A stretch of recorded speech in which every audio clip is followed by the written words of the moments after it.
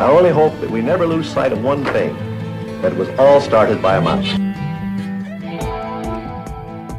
Well, hello everyone out there in podcast land, also in Facebook land. We are the Beyond the Mouse podcast, the podcast about all things Disney for the Front Row Network. And boy, do we have a special episode for you today. We are so excited to sit down and talk to director of not only a Goofy movie and 102 Dalmatians, but also Tarzan and Enchanted. We are going to sit down with director Kevin Lima. And just a little behind the podcast, we just did. And oh my goodness, this man is so incredible. So can't wait for you to be able to hear that. But I'm Craig. I'm going to be your host for today. Also, my other hosts are joining us as well. Mr. Brett Rutherford, how are you, sir? Oh my gosh, really great and excited and nervous and everything. I'm full of emotion. Absolutely. And Vanessa? Hi, I'm Vanessa. I've just had the most incredible experience because Phil Collins, well, you'll see. And Amy Adams and everything. Oh my gosh. Stay tuned. You're going to love it. So many great stories. He was so generous and gave us an hour of his time. And I really, truly, I will say it's just a wonderful interview. Thank you so much, Kevin, in case you're listening back to this. Thank you. We can't thank you enough for coming on board with us, but I think we're just going to go ahead and let you get right into it because it's just a fun thing. We talk everything from a Goofy movie to his career in animation to what he's up to today. So without further ado, here's our interview with Kevin Lima. Hi, sir. Wow, look, there's a big group. Yes. So my name's Craig, and we did the interview a couple of years ago. And then I also have Brett and Vanessa here. Brett and Vanessa. Hello. Hi. Hello. Hi.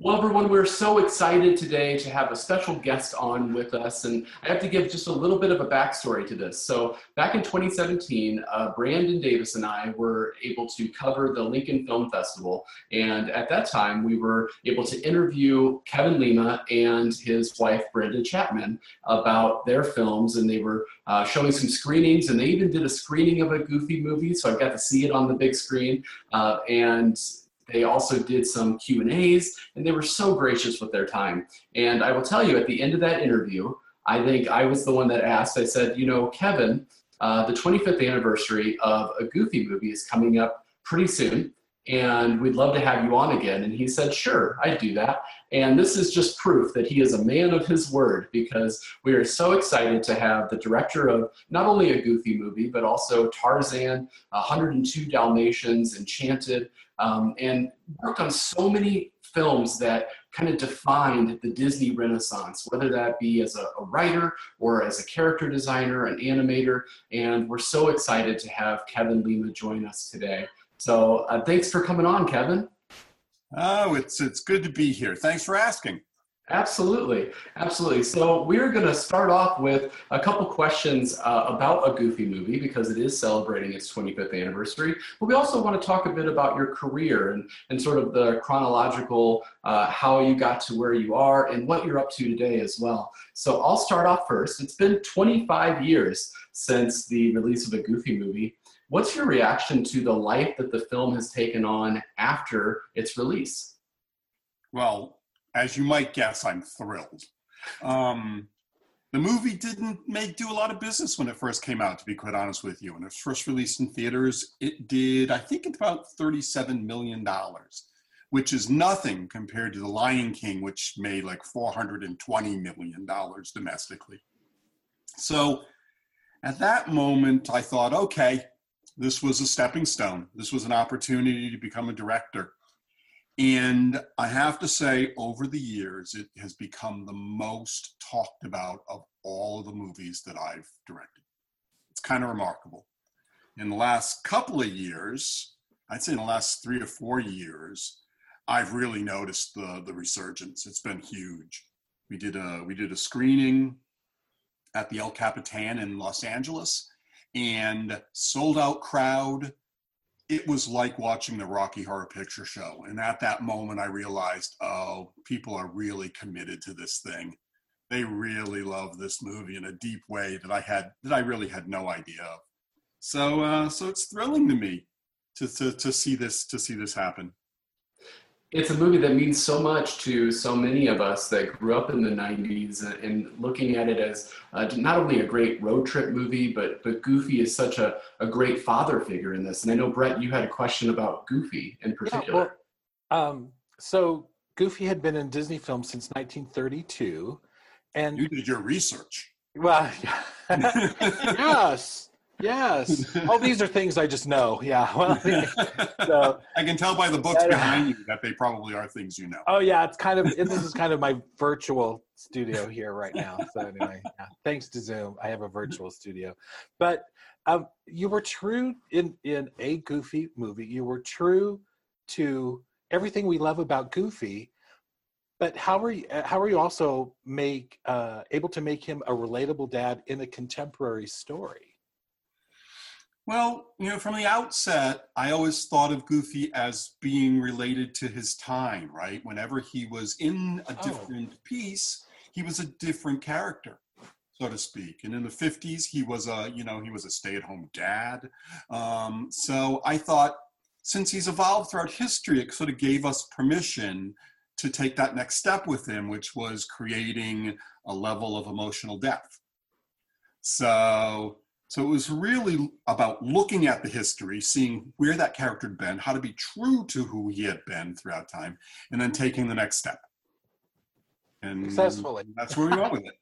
So, awesome. Is it different? Talk to me about the development of Goofy in a Goofy movie versus the development of someone like Max, who may not be as quite a fleshed out character. So you almost have more leeway with a character like that. Is that accurate, or which one did you enjoy kind of molding more, adding your ethos into Goofy, or adding sort of reintroducing Max to us all?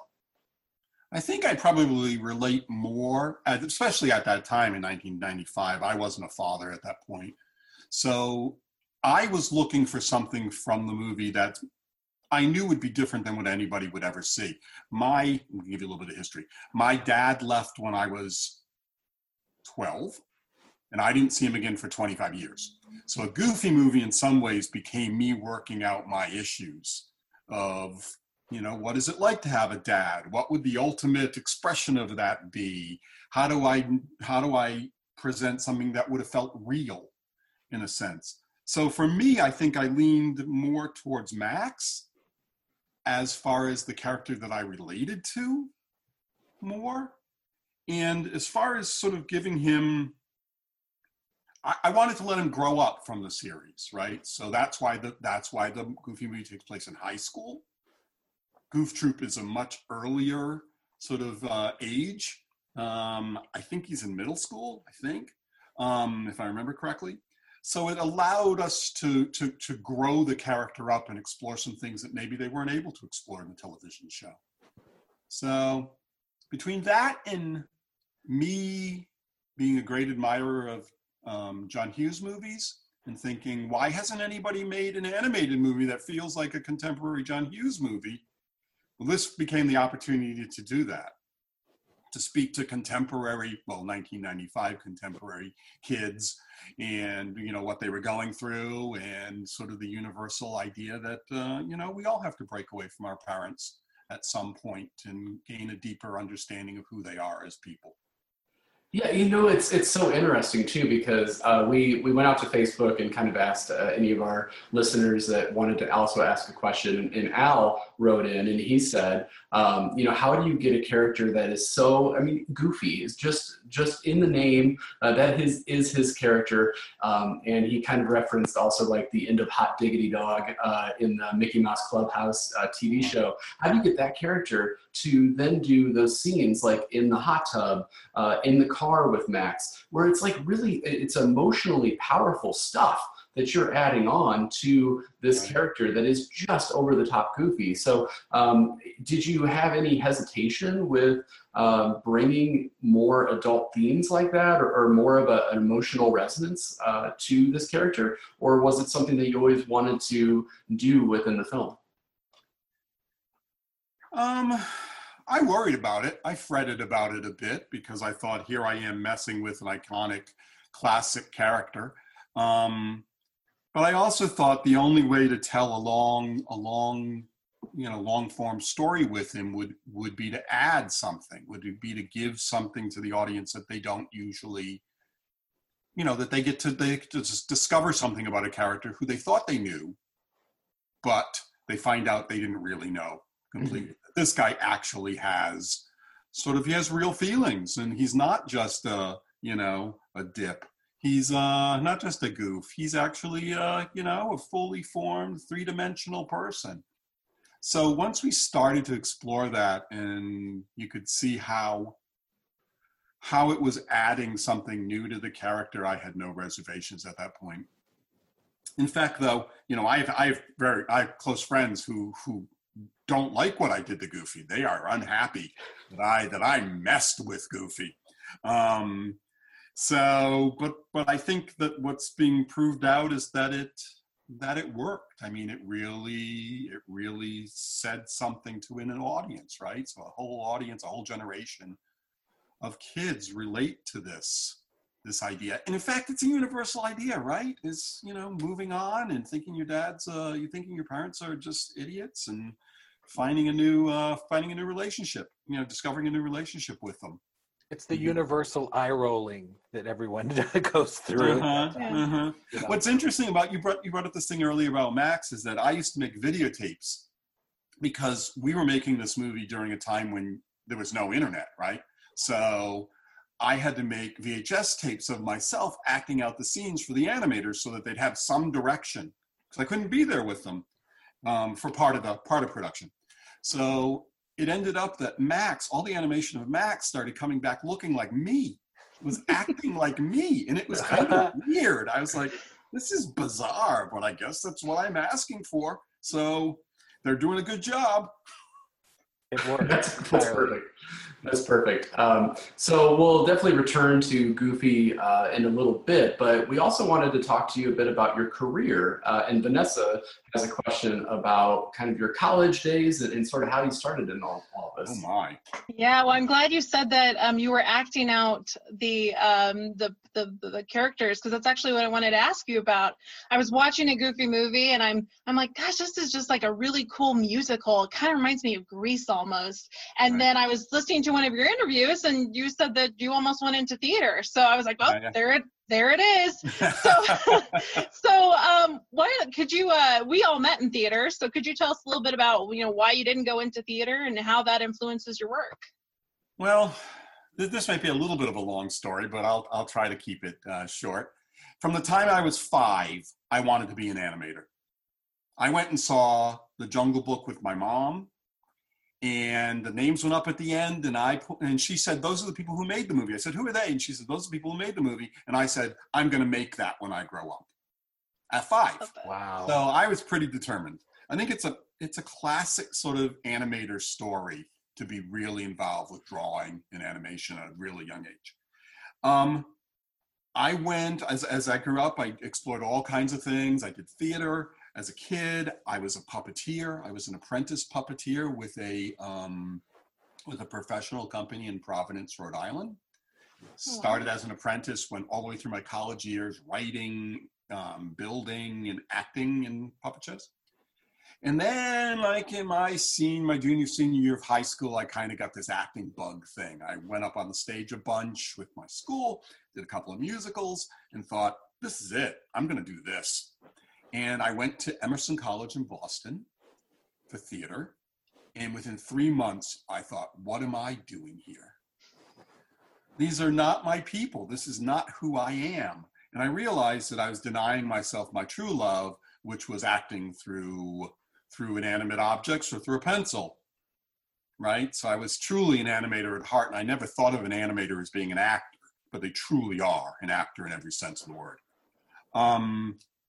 So I decided at that point, 3 months in, probably in November, I applied to Cal Arts.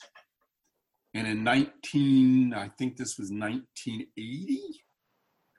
So I started in 1981. Cal Arts was the school that you went to for animation. If you wanted to work at Disney Animation, that was really one of, I think, 2 schools at the time that you could go to. Wow. and like traversing across country, because you're from Rhode Island, right? I am, yeah. So was that that wasn't a problem. Okay, that was fine. Get out of there. I'm ready. Okay, you casually say that that you applied to CalArts, but what was that like? What was that portfolio and the meetings and all of that like, briefly, or as much as you'd want to elaborate? Because I'm just in awe of that. It's casual. Well, we went to CalArts. I'm like going, that's pretty impressive. So, there were fewer of us applying to animation school at that time, right? So there weren't as many. I think for some reason, I think my class was 30 kids. Now those classes are like over 100 in most animation schools. I just took all the drawings I had. Honestly, it worked. It worked. That I just like piled them all. You had to take slides of them back then and send in slides. There were no meetings. I didn't fly out to California first to go to check out the school to see if I was really going to like it. That didn't exist. My family was very, very poor. So I just took a winger, right? And just applied and got in. I was lucky enough to be one of those guys. It worked. It was all good. Meant to be, as I like to say. So. Right. I think that's true. For sure. So when we spoke back in 2017, I had asked you at that point, what's some advice that you could give to people that wanted to pursue animation, or people particularly because you are coming from Rhode Island and Brenda came from Beeson, Illinois, these smaller towns that you don't necessarily associate with animation. And you said you had 3 pieces of advice. You said you got to ask for it, you've got to be lucky, and then you've got to deliver once you're given it. So can you talk to us a bit about how in your early career you used that philosophy to basically propel yourself to be able to get, your first directing gig on Goofy Movie or whatever the case may be? I've asked for everything that I've ever gotten. I haven't gotten everything I've asked for, but I've asked for the things I've gotten. And I think it all started really back at the Puppet Workshop again, the troupe I worked with in Rhode Island, is that I was a welfare kid. My city was giving jobs to welfare kids for the summer. I went to the Puppet Workshop, who I'd seen perform, and I said, "Hey, I really want to do this." They knew I was a puppeteer, kid puppeteer. I worked it out so that I could actually get the city of Pawtucket to put together a job. I went to them and said, "Hey, if you'll hire me, they'll pay for it." And I made an opportunity for myself. And I realized at that moment that that's what life was going to be for me. That nobody was going to give me anything, that I had to ask for it at every turn. So I asked to be a director. After a little bit of time at Disney, I had directed a couple of theater performances. I had worked my way through many different jobs at the studio. And I went to them and I said, "Hey, I want to direct." And they said, "Sorry, there's no room at the inn." So I left. I left to pursue directing, and then within a year, I was getting a call from Disney saying, "Hey, we never should have let you go. Do you want to direct a Goofy movie?" So, by asking, it happened. That's awesome. And you worked on, before getting that directing gig, you worked on so many great classic films, things like Aladdin and Little Mermaid. I need to give you a shout out for Brave Little Toaster. When I was a kid, that was like that was my movie. I would just be like, that scene with the air conditioner absolutely terrified me. Right. But everything about that film is so wonderful. I wish it was on Disney Plus. For some reason, I don't know if it's licensing or what it is, but it has to be. That would be the only reason, right? Is licensing. Yeah. I'll tell you, that was my very first job, because when I graduated from CalArts, it was the very first year that no one was hired by the studio. Ooh. 0. Ooh. We were shocked. We were absolutely shocked. We put sweat and blood into getting that. That's why you went to CalArts, because you wanted to be a Disney animator. And no one was hired. And I had to go find a job. And the job I found was on a Brave Little Toaster. And I went to Taiwan. I was actually lived in Taiwan for 7 months, I think, animating on the Brave Little Toaster in 1985. I think, yeah. Well, this kid that was born in 1986 really appreciated it. So thank you for doing all that. But it was just such a cool thing. And you know, they have the sequels on Disney Plus. So again, it must be a licensing kind of a thing. But I would love to see, I actually have the DVD of it.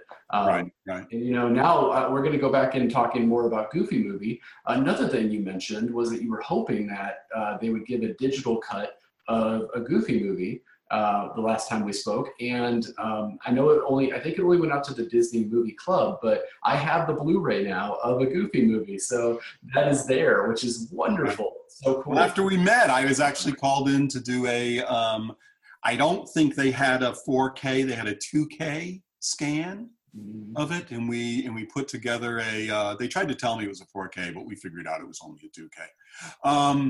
And we, we did a whole new color timing, and unfortunately, we didn't restore the tracks. The tracks were the original tracks, but yeah. So they put a little bit of money into it, recognizing, I think, because there had been so much talk about the movie online. They did a D23. Do you know what that is? That's the big fan club. They did a D23, like a talk. And you can see it online, in which Tevin Campbell sings Eye to Eye at the very end of it. And they had to turn away, I think, 400 to 500 people. That's great. That their theater was too small for what they were expecting. And I think in that moment they said, oh, wait a minute, there's something here. People are really reacting to this. They hadn't paid any attention to it for years. It was neglected. It was one of the neglected Disney films. And so they spent a little bit of dough. Yeah.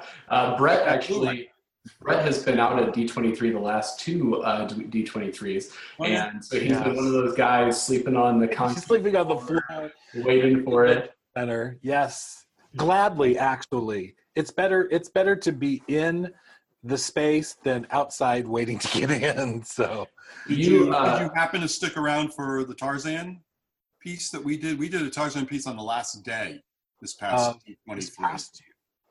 I didn't. Yeah. Had I have known. Shame on you. I know. What's the last day? Well, the last day. Oh, was that at the Sunday? Same time? Was it at the same time as the parks? Because that. No, I don't think so. It was the very last. Thing in the big hall on that last day. Yeah. Okay. Cool. Yeah. Okay. Well, I'm positive if you're back in 2021, he will be there. I'll be there. The first time I had ever been to D23. What did you think? What did you think? What did I think of the overall experience? Well, I didn't have to wait in any line, so it was easy for me. Yeah. Oh, cool. No, I thought it was cool. I really enjoyed. There were a couple of things I really loved. One of the things was the costume exhibit they had this year. Oh. That was amazing. See all those live action costumes. Yeah, really nice. That was gorgeous. Well, you had seen some of those before, hadn't you? Yes, I had. Some of them were from my movies. Yeah. Oh boy. Oh, I just got chills for you. So I'm like, what a great experience. Oh my gosh, that was a highlight. It was amazing. I think you'll probably appreciate this. Brett talks about going to D23 so often. We've established a quote-unquote drinking game around that. My contribution to the drinking game is, I'll always mention, the time I got to interview Brenda Chapman and Kevin Lima. Oh, really? Hello. You're so funny. Yes. No one-upping.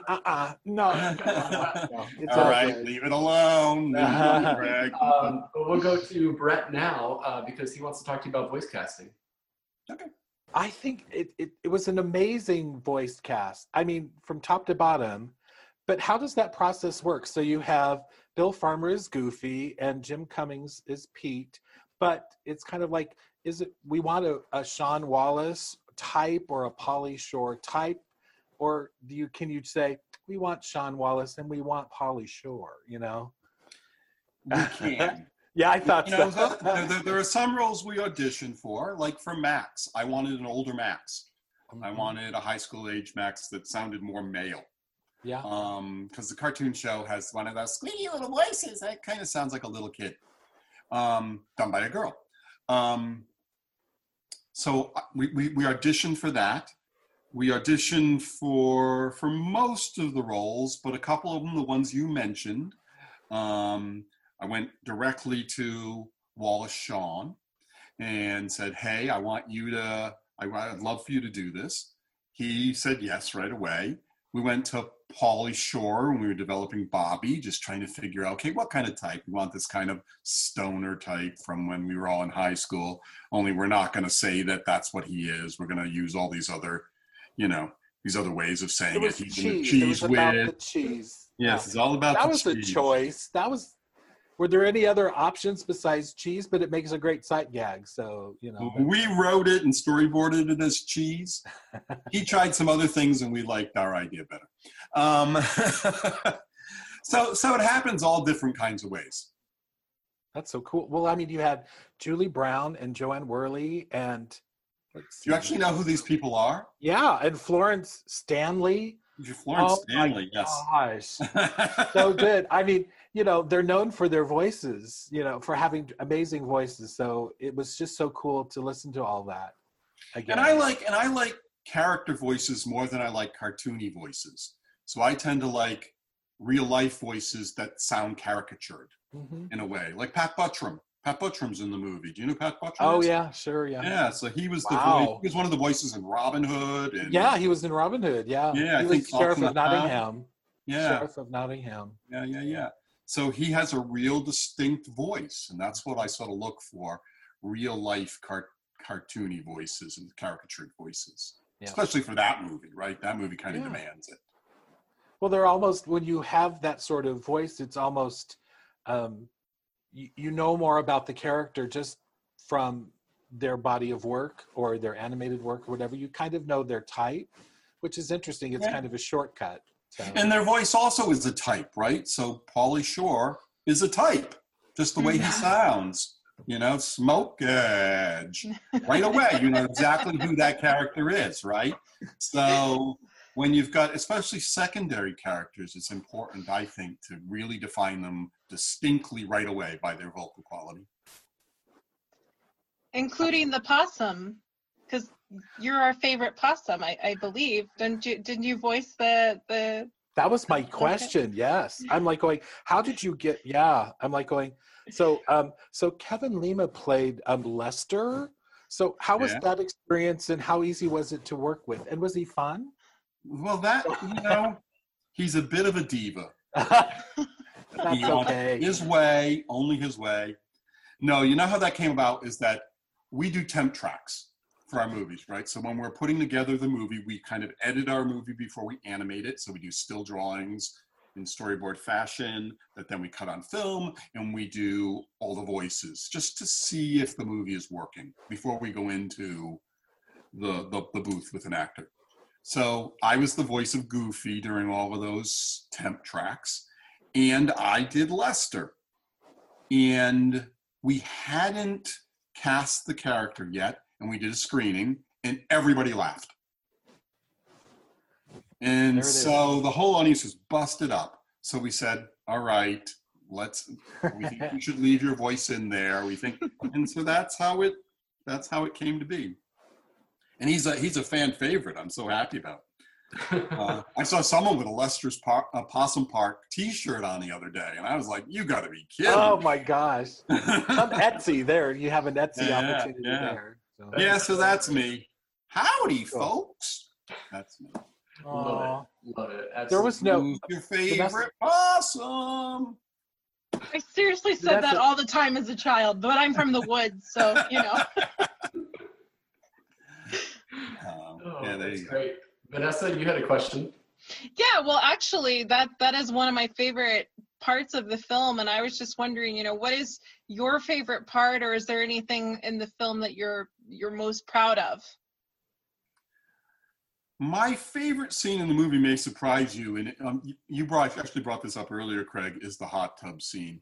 It's my favorite scene in the movie, just because we pulled off something with such subtlety with those characters, right? I feel so bad for Goofy in that scene. And he's filled with, and he moves from complete confidence to utter self-doubt within that scene, and I'm very, very proud of having shaped that scene. I don't know. You know, it's hard to point out, you know, what you're most proud of in the movie, because the movie itself brings me a certain amount of pride. The whole thing does.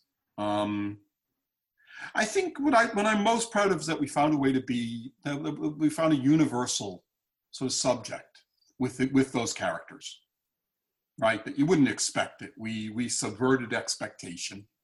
You expect one thing when you go into a Goofy movie, and you get something totally different, which I'm pretty proud of.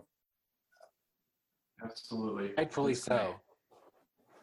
So we're gonna leave the car and the perfect cast behind. We're gonna go into Tarzan now a little bit. So talking Tarzan with me, I should tell you first off that Vanessa had a pretty large crush on a young Phil Collins. So like a 1999 Phil Collins during Tarzan, Strangers Like Me music video.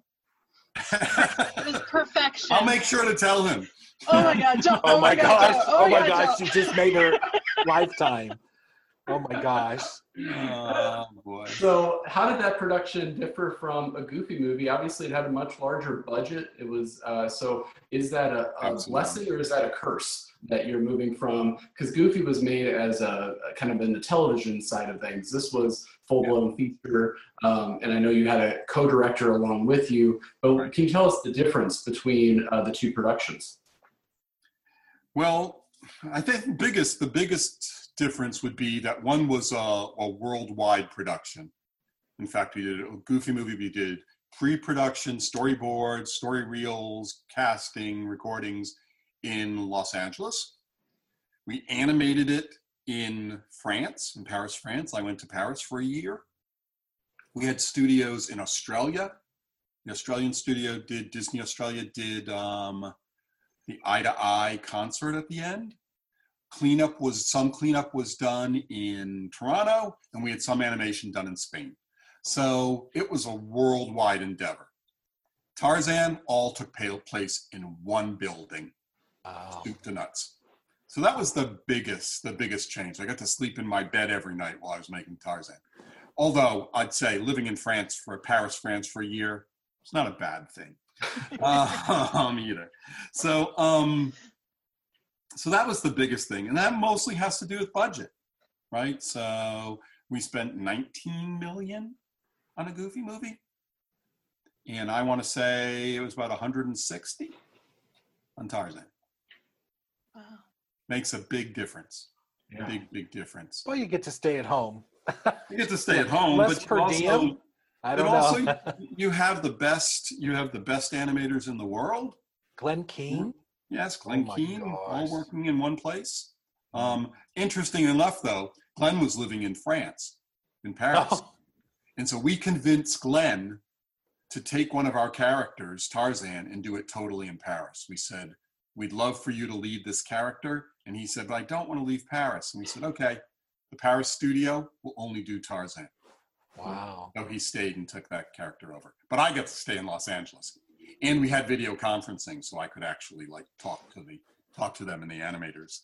And they used to make fun of me too, because I used to climb up on the table acting like Tarzan, right? And acting things out for them.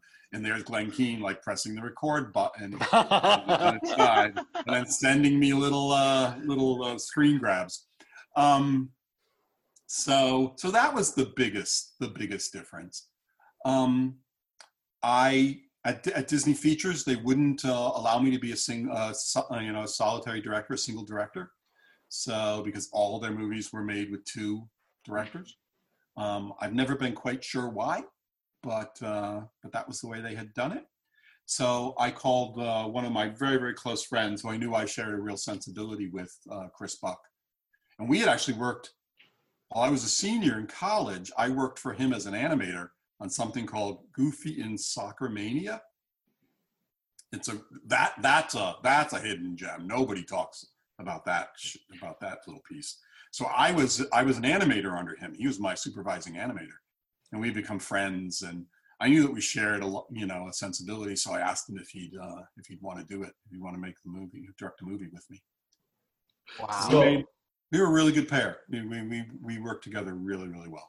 Yeah, it's such a great film, and you're a musical theater kid at heart. So tell me about how amazing it is when Disney turns it into a Broadway show.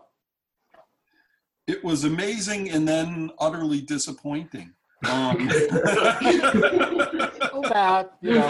So I was so thrilled that they were doing it and that Phil was involved, and unfortunately they didn't involve the directors as they move forward, because they don't want to hear what we have to say. They're going to make it better.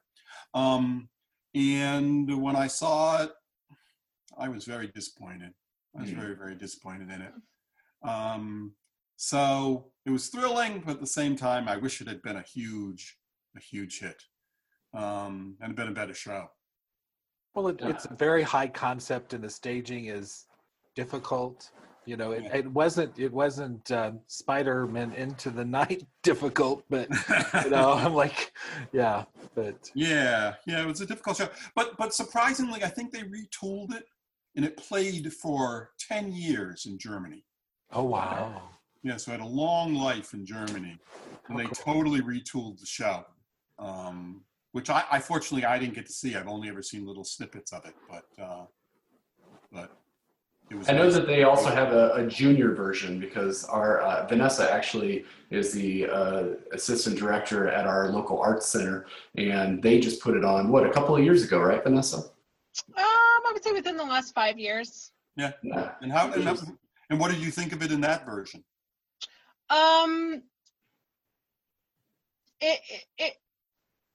It's different. I saw it we have the St. Louis Muni Opera, and it was very grand. Tarzan flies, and I believe we did have flying in our production, and it's kids, so it was very cute, but it kind of lost some of the grandiose. Does it hew closer to the animated film? I would guess that it probably takes out some of the added things. And it's been so long. I couldn't point to specifics. I remember a lot of kids liked it, and we sold out houses, so at least we got our money out of it.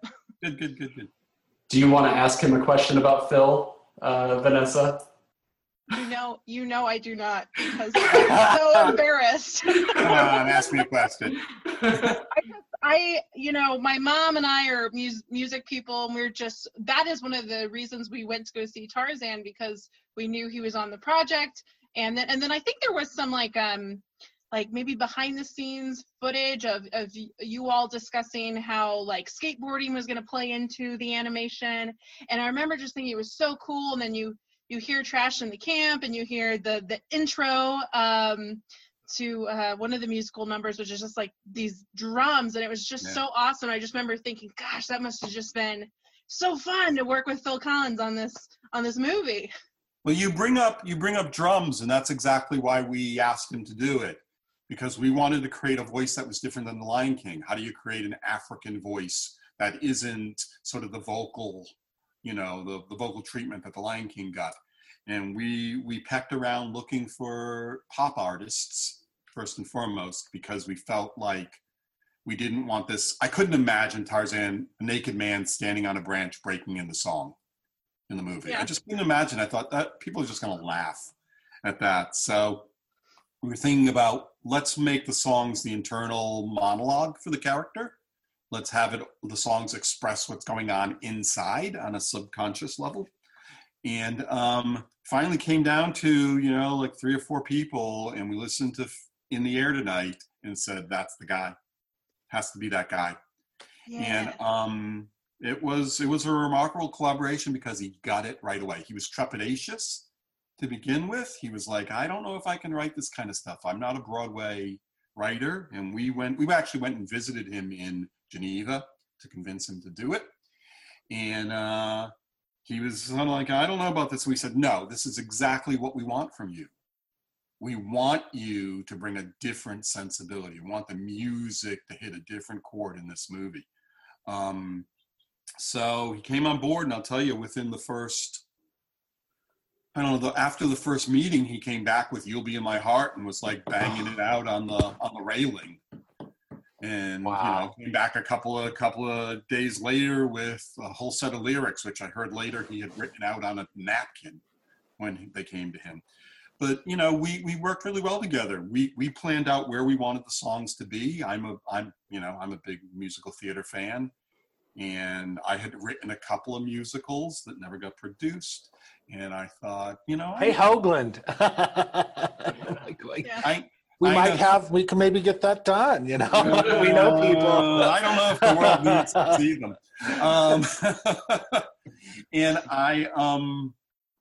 And so I was really, really involved. I plotted out where the song should be. I gave him titles in some places, not that he had to use them, but that's how I work. I sort of plan the whole thing out as one big fabric. So, and it was wonderful. It was wonderful. We're friends to this day. Stop! You're friends with Phil Collins. To Stop this it! day. Gosh. I think I just beat you, Craig. Yeah. I think you did. You said I'm friends with Kevin and Brenda. I said I'm friends with Oh, I think your list is pretty good. And speaking of that list, a good transition point for moving into, I know Brett wants to talk about Enchanted, but Alan Menken and Stephen Schwartz. I mean, those names are royalty amongst us theater crowd. And how was it working with them to develop? I actually found it was online because Enchanted is not on Disney Plus at the moment, which is It is not. I don't know. but My guess is that Enchanted still has a outstanding deal with Netflix. Yeah, absolutely. But I did find a featurette online. It was like a 17-minute making of, and it was really you talking about the process of going and working with Alan Menken and with Stephen Schwartz and coming up with the music. And they've got they're showing you filming in Central Park. It's really beautiful. We can definitely get people that if they want to check it out. But talk to me about the process of working on the music for that. And then also you had directed 102 Dalmatians, but this was another live action. This was kind of a combination live action animation type film. So talk to us a bit about that process too. I think the wonderful thing about Enchanted for me is it allowed me to bring both of my loves together, right? So I got to make a hybrid movie that involved animation and is about animation in live action context. So that was the cool thing about that. Working with Alan and Stephen was also a dream for me because I am also a big fan, and I'd seen all of their work and had worked on so many of the films that they had made, that they had written the scores or the songs for and the scores. So when we started talking about Enchanted and what kind of movie it was going to be, and it being a love letter to Disney animation, it felt like, well, we should go to the guys who are at the top of their game when it comes to, paying homage to Disney movies. And it was fun and it was easy because we all shared a similar language, both in Disney songs and in Broadway pieces, Broadway shows. So it was great fun. It wasn't without its hard work. It was hard, but it was fun. I think Alan talks about the opening number a bunch, how it took us, I think we wrote 3 songs to get to that opening number. And we knew what our model was, someday my prince will come. Right. So we kept, how do we pay homage to it while writing a song that feels totally like our own? Yeah, absolutely. Brett?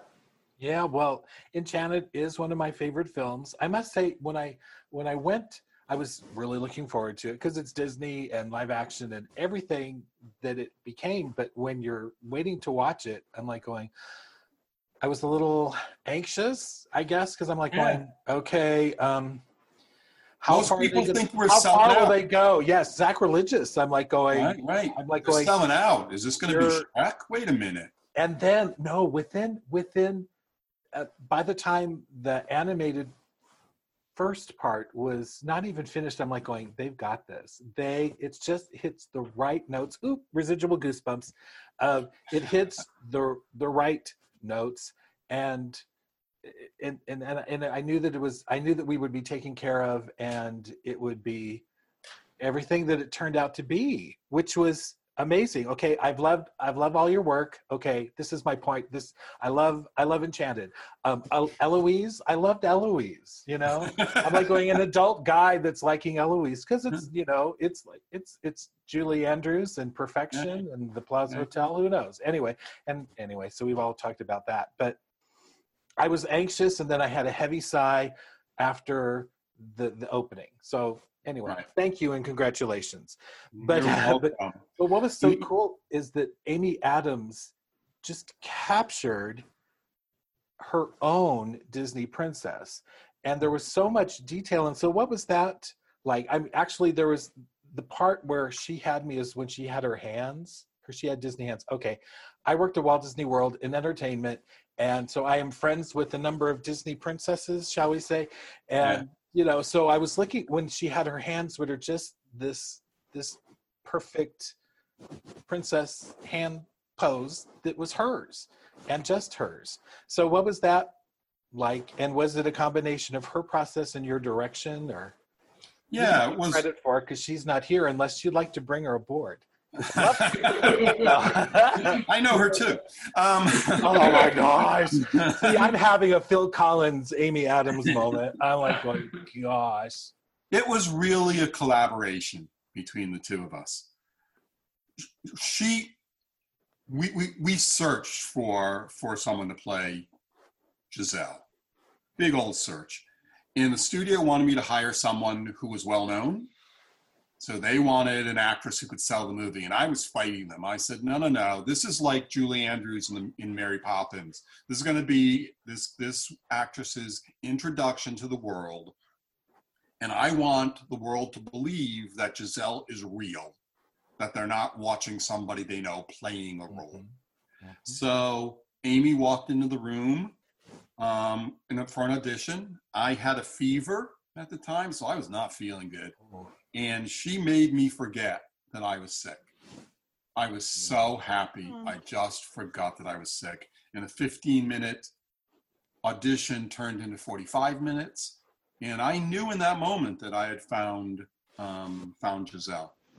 And the whole thing about the physicalization of the piece started in that audition. So she read the scene. We talked about it. We talked about we got up on our feet. We physicalized. What does it mean to be a Disney princess? And I did this to her, pinkies up, and then she did that. And that's where it all started. And if you watch the movie, you'll notice that as her character grows, her physical stance changes dramatically.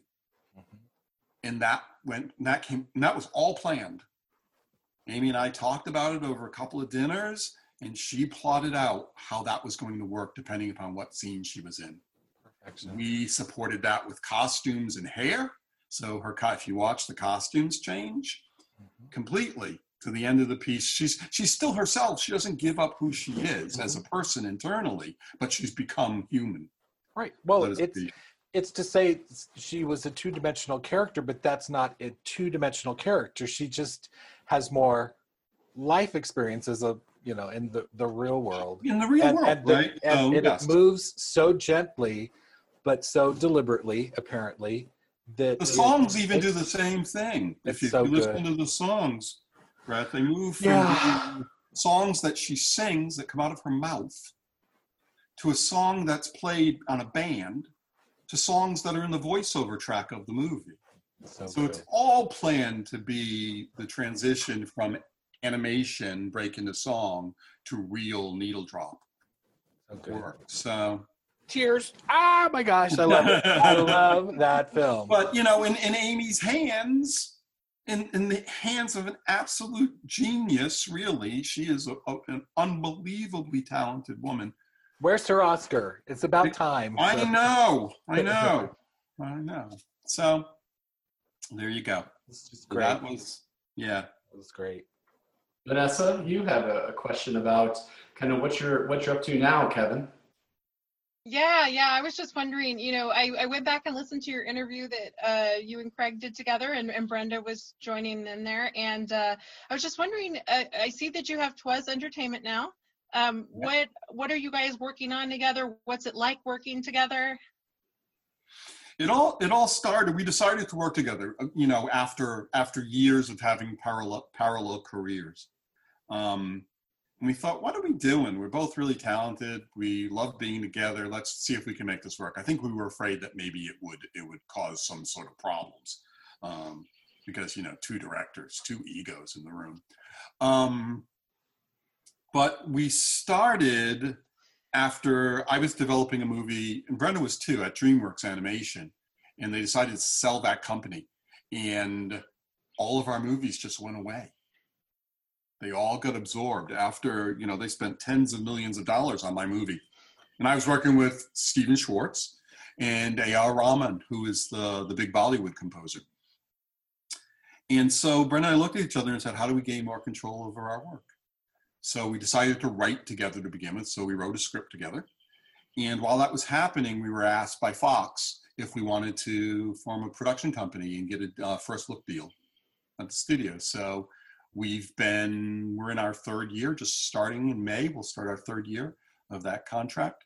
And we're developing movies and selling movies. So they took on our first, the movie that we wrote, which is I can tell you about it because it's been in the press. It's called The Cartoon Touch. And if you know the story of the Midas touch, which is everything he touched, the king touches turns to gold. Oh. Yeah, look, he's thinking about it already. Yeah. Our hero is cursed with everything he touches turns into a cartoon. Yeah. And his whole world, all of New York, the island of Manhattan turns into a cartoon. And much like what's going on today, they're going to blow up the bridges to contain the cartoon virus. Oh, wow. Right? So it doesn't spread throughout the entire world.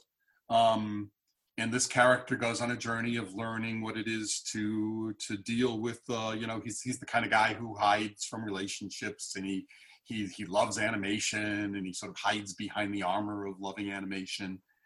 And he's forced to deal with his, who he is.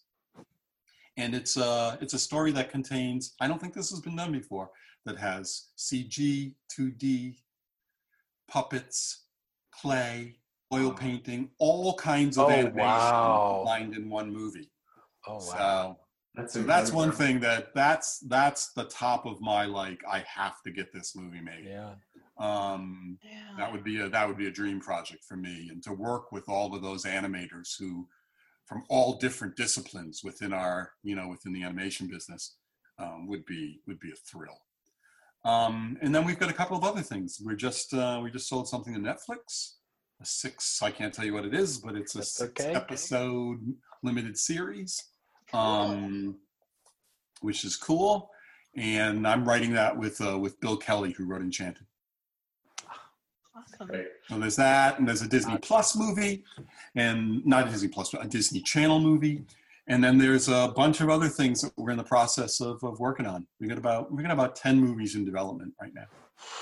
Did you hear that, Brett? You can't cancel Netflix yet. Okay. I got it back. I'm going, when all this happened, I'm going, I need entertainment options. So. Brett, you had a question about all that, right? Yeah, I did. Let's see. Well, given our current circumstances, are the streaming platforms opportunities for more animation content? And Disney Plus brought you new audiences? Again, is the answer. Sorry. Yeah, across the board. Yes. It's very hard to get a studio to dedicate hundreds of millions of dollars to making a movie, right? Between making the movie and marketing a movie, that's a lot of money. So that's why you see, the big tentpole Marvel movies as being what you get in movie theaters now. And honestly, audiences aren't heading to the movie theaters to watch certain types of content anymore. They're watching it all at home. So if you want to make a drama or a mid-budget movie, you're going to see it on a streaming channel. Now Disney, if you look at Disney Plus, they're taking a lot of their big titles and they're doing them for Disney Plus, right? So you look at Lady and the Tramp. That was originally a theatrical release that they decided to put out on Disney Plus. My guess is probably they look at a movie and decide, do we want to spend $50 million supporting this movie with marketing? and then and they make already a have an decision, audience, right? with so many subscribers. Right. We spent $50 million on it to begin with. I don't know if that's what they spent, but we spent $50 million on this movie. It's going to cost us another 50. Do we want to do that? Or can we can we release that movie on our streaming platform, which brings in eyeballs? Well, Right? that was actually yesterday. I want to make sure this quote is correct, but the Academy of Motion Picture Arts and Sciences announced Tuesday that due to the coronavirus pandemic, streaming-only films will be eligible for the Academy Awards for the first time and only for 1 year. Do you think that this is a change to the industry that's a little, a lot, or here forever? I think it's temporary. I think what because they're of trying to the Academy is very yeah, specific. and they're only and there's more limitations than what you just read. There are limitations that have to do with it was a movie that was supposed to be put in movie theaters, right? So and didn't get that opportunity. So they will consider that movie if it was planned to go into theaters. So every movie that shows up on Netflix is not going to be eligible for. As much as they'd like that to happen. They'd love that to happen. I think they should just start their own. I think there should be some streaming awards that happen, right? There should be some, Yeah, I think that makes a lot of sense. Kevin, we want to just say thank you so much for your time. And I know you do a lot of these interviews, and we're so grateful for that. But I just wanted to ask you, what's something that you never get to talk about, something that you always want to talk about, you're hoping someone asks you about it, and you just don't get a chance to mention it? Is there something that comes to mind? If not, that's totally fine. I don't know. I kind of live in the moment. I love being surprised by a question that I haven't been asked before. And I think you can tell because I've got a couple of stories. So asking a question that sort of comes from a place of something that's personal. I especially like talking about how my life has influenced what I do. So I think there's a truth to my movies because of that. That's your through line. It certainly is. And quality, may I just say. Humbly, I say to you, quality. So thank you. I love it all. So the other thing that I like to talk about is perseverance, because I'll tell you, it's not easy to have a career in the arts, especially a career in film. And I spent the last, I think it's 13 years now, trying to make a movie. And I get up every day, and I still have that drive to tell stories, to tell interesting stories with dynamic characters. And I don't think that's ever going to leave. I'm going to, when Hollywood doesn't want me anymore, I'm going to go to my garage and start building puppets again and become that old man who's a puppeteer. Hello, that guy. Because I don't think I'll know how to stop. Yeah. Artists don't it takes stop. Perseverance. Artists it does take don't perseverance. Stop. So, no. Yeah, you're right. Well, to kind of wrap it all in a bow, the last question we had, maybe not so seriously, from the Facebook page was, when is Tevin Campbell going to release the full Powerline album? When is that going to come? You've got to let him know. I wish it would happen. I tried to make it happen way back when the movie came out. I said, that we should do a Powerline album. It just makes sense. They didn't engage then. I think maybe because the movie didn't make enough money in its original release. And I'd love for them to do it now. Although I did notice that if you're on Apple Music, you can't get Eye to Eye or Stand Out. Right, yeah. On the streaming platform, music streaming. So I was wondering about that. I wonder if something's going on with Tevin or with the original songwriters. Yeah, I noticed that too on Spotify. You also Spotify, you can't get it either. My son is like obsessed with it and so I tried to stream it in whatever way possible, and you can't get those songs, so you have to go and buy the album. If you buy the full album off of like an Apple or an Amazon, then you get access to those songs. So right. Well, the other thing you do is you watch it on YouTube. Right, absolutely.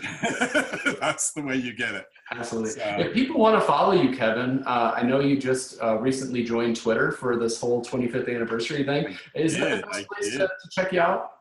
Yeah, I think it's the best place now. I joined Twitter. I joined in 2011, but the first time I actually tweeted was was a couple of Fridays ago. So for the big watch party, D23 watch party. Yeah, and that's actually been good fun. I get to hear from a lot of people, so that would be the best place. So I'm at Goofy Movie Dir, DIR. That's perfect. That's perfect. Well, thank you again. We just so appreciate you coming on, being a returning guest on the podcast. It just means a lot to us and all of us Disney fans. And thank you for the incredible amount of work that you and Brenda have done to just build up these worlds that allow us to not only escape for a little while, but also allow us to still understand that there's some real world implications and almost teach kids in a way some of these things like relationships between your parents or whatever the case may be, and show them that they're going to come out on the other side of this. It's going to be okay. That's what Disney does, I think, better than any other animation studio and Pixar for sure, is focusing on those emotions. And so thank you so much for everything that Craig, I can't wait to talk to you about a Goofy movie when your son is 15. Yeah, absolutely. We'll book it now for sure. So, this is so great. Thank you. Great. You're very, very welcome. It was good talking to you all. Thank you so much. Yes. Thank you. Alrighty, you're welcome. Tell Phil I said hi. Hey. It's great talking to you. Oh, I don't want to disconnect you ever. I'm like, okay, I'll let you go. Bye now.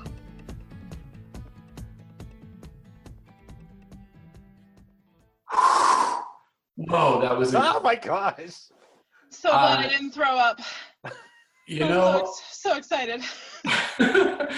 it just speaks to his ability to tell those stories in such a way that is just so compelling. You could tell why he's such a good artist and able to bring that to the screen for us all to enjoy. So thank you again to Kevin Lima. We just had a great hour with you. It was so wonderful. Brett, Vanessa, what are your wrap-up thoughts here? We'll go with Brett first.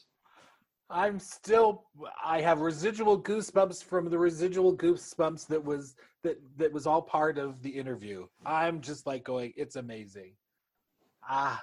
Yeah, it is so inspiring to listen to someone with that much talent to talk about the way they think about things and the way they direct. And he was just absolutely wonderful. It was so great to talk to him. And he's going to tell Phil Collins that I said hello. Oh, 1 degree of separation, baby.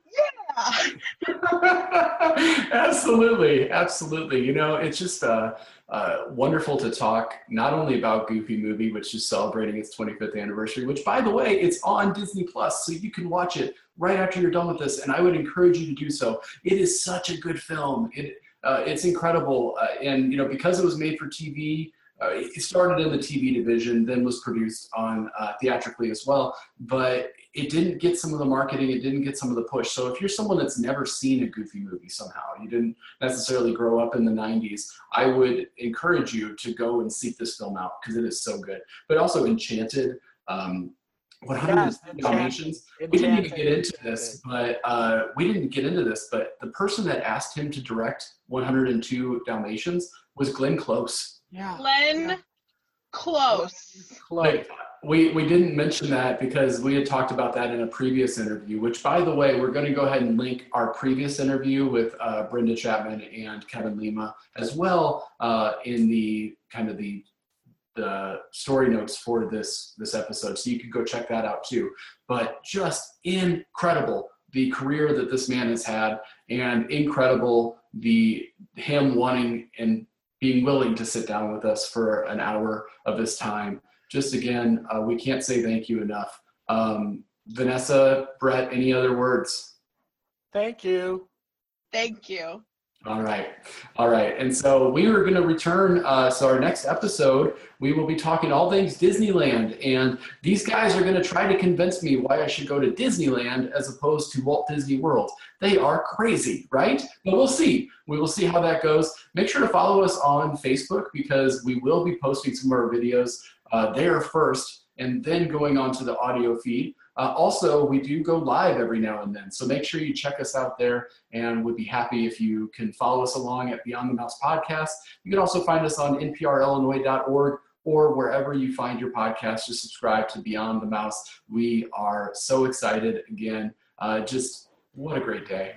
Made for a great, great day. So thank you again, and we can't say it enough. Thank you, thank you, thank you.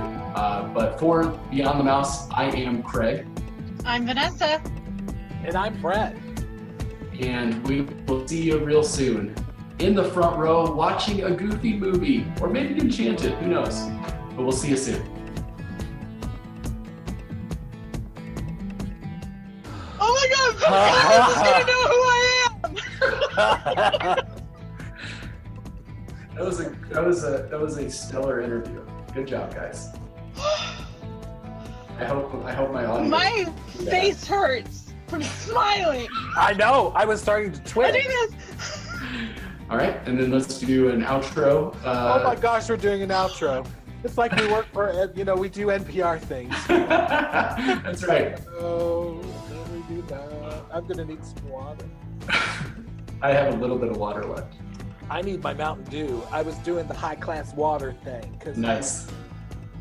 I like that he called out your background right away too. Yes. Well, did you see his? Like with an Enchanted poster. I'm like, I saw it! got one of those. Oh my God! Were you able to get it finally?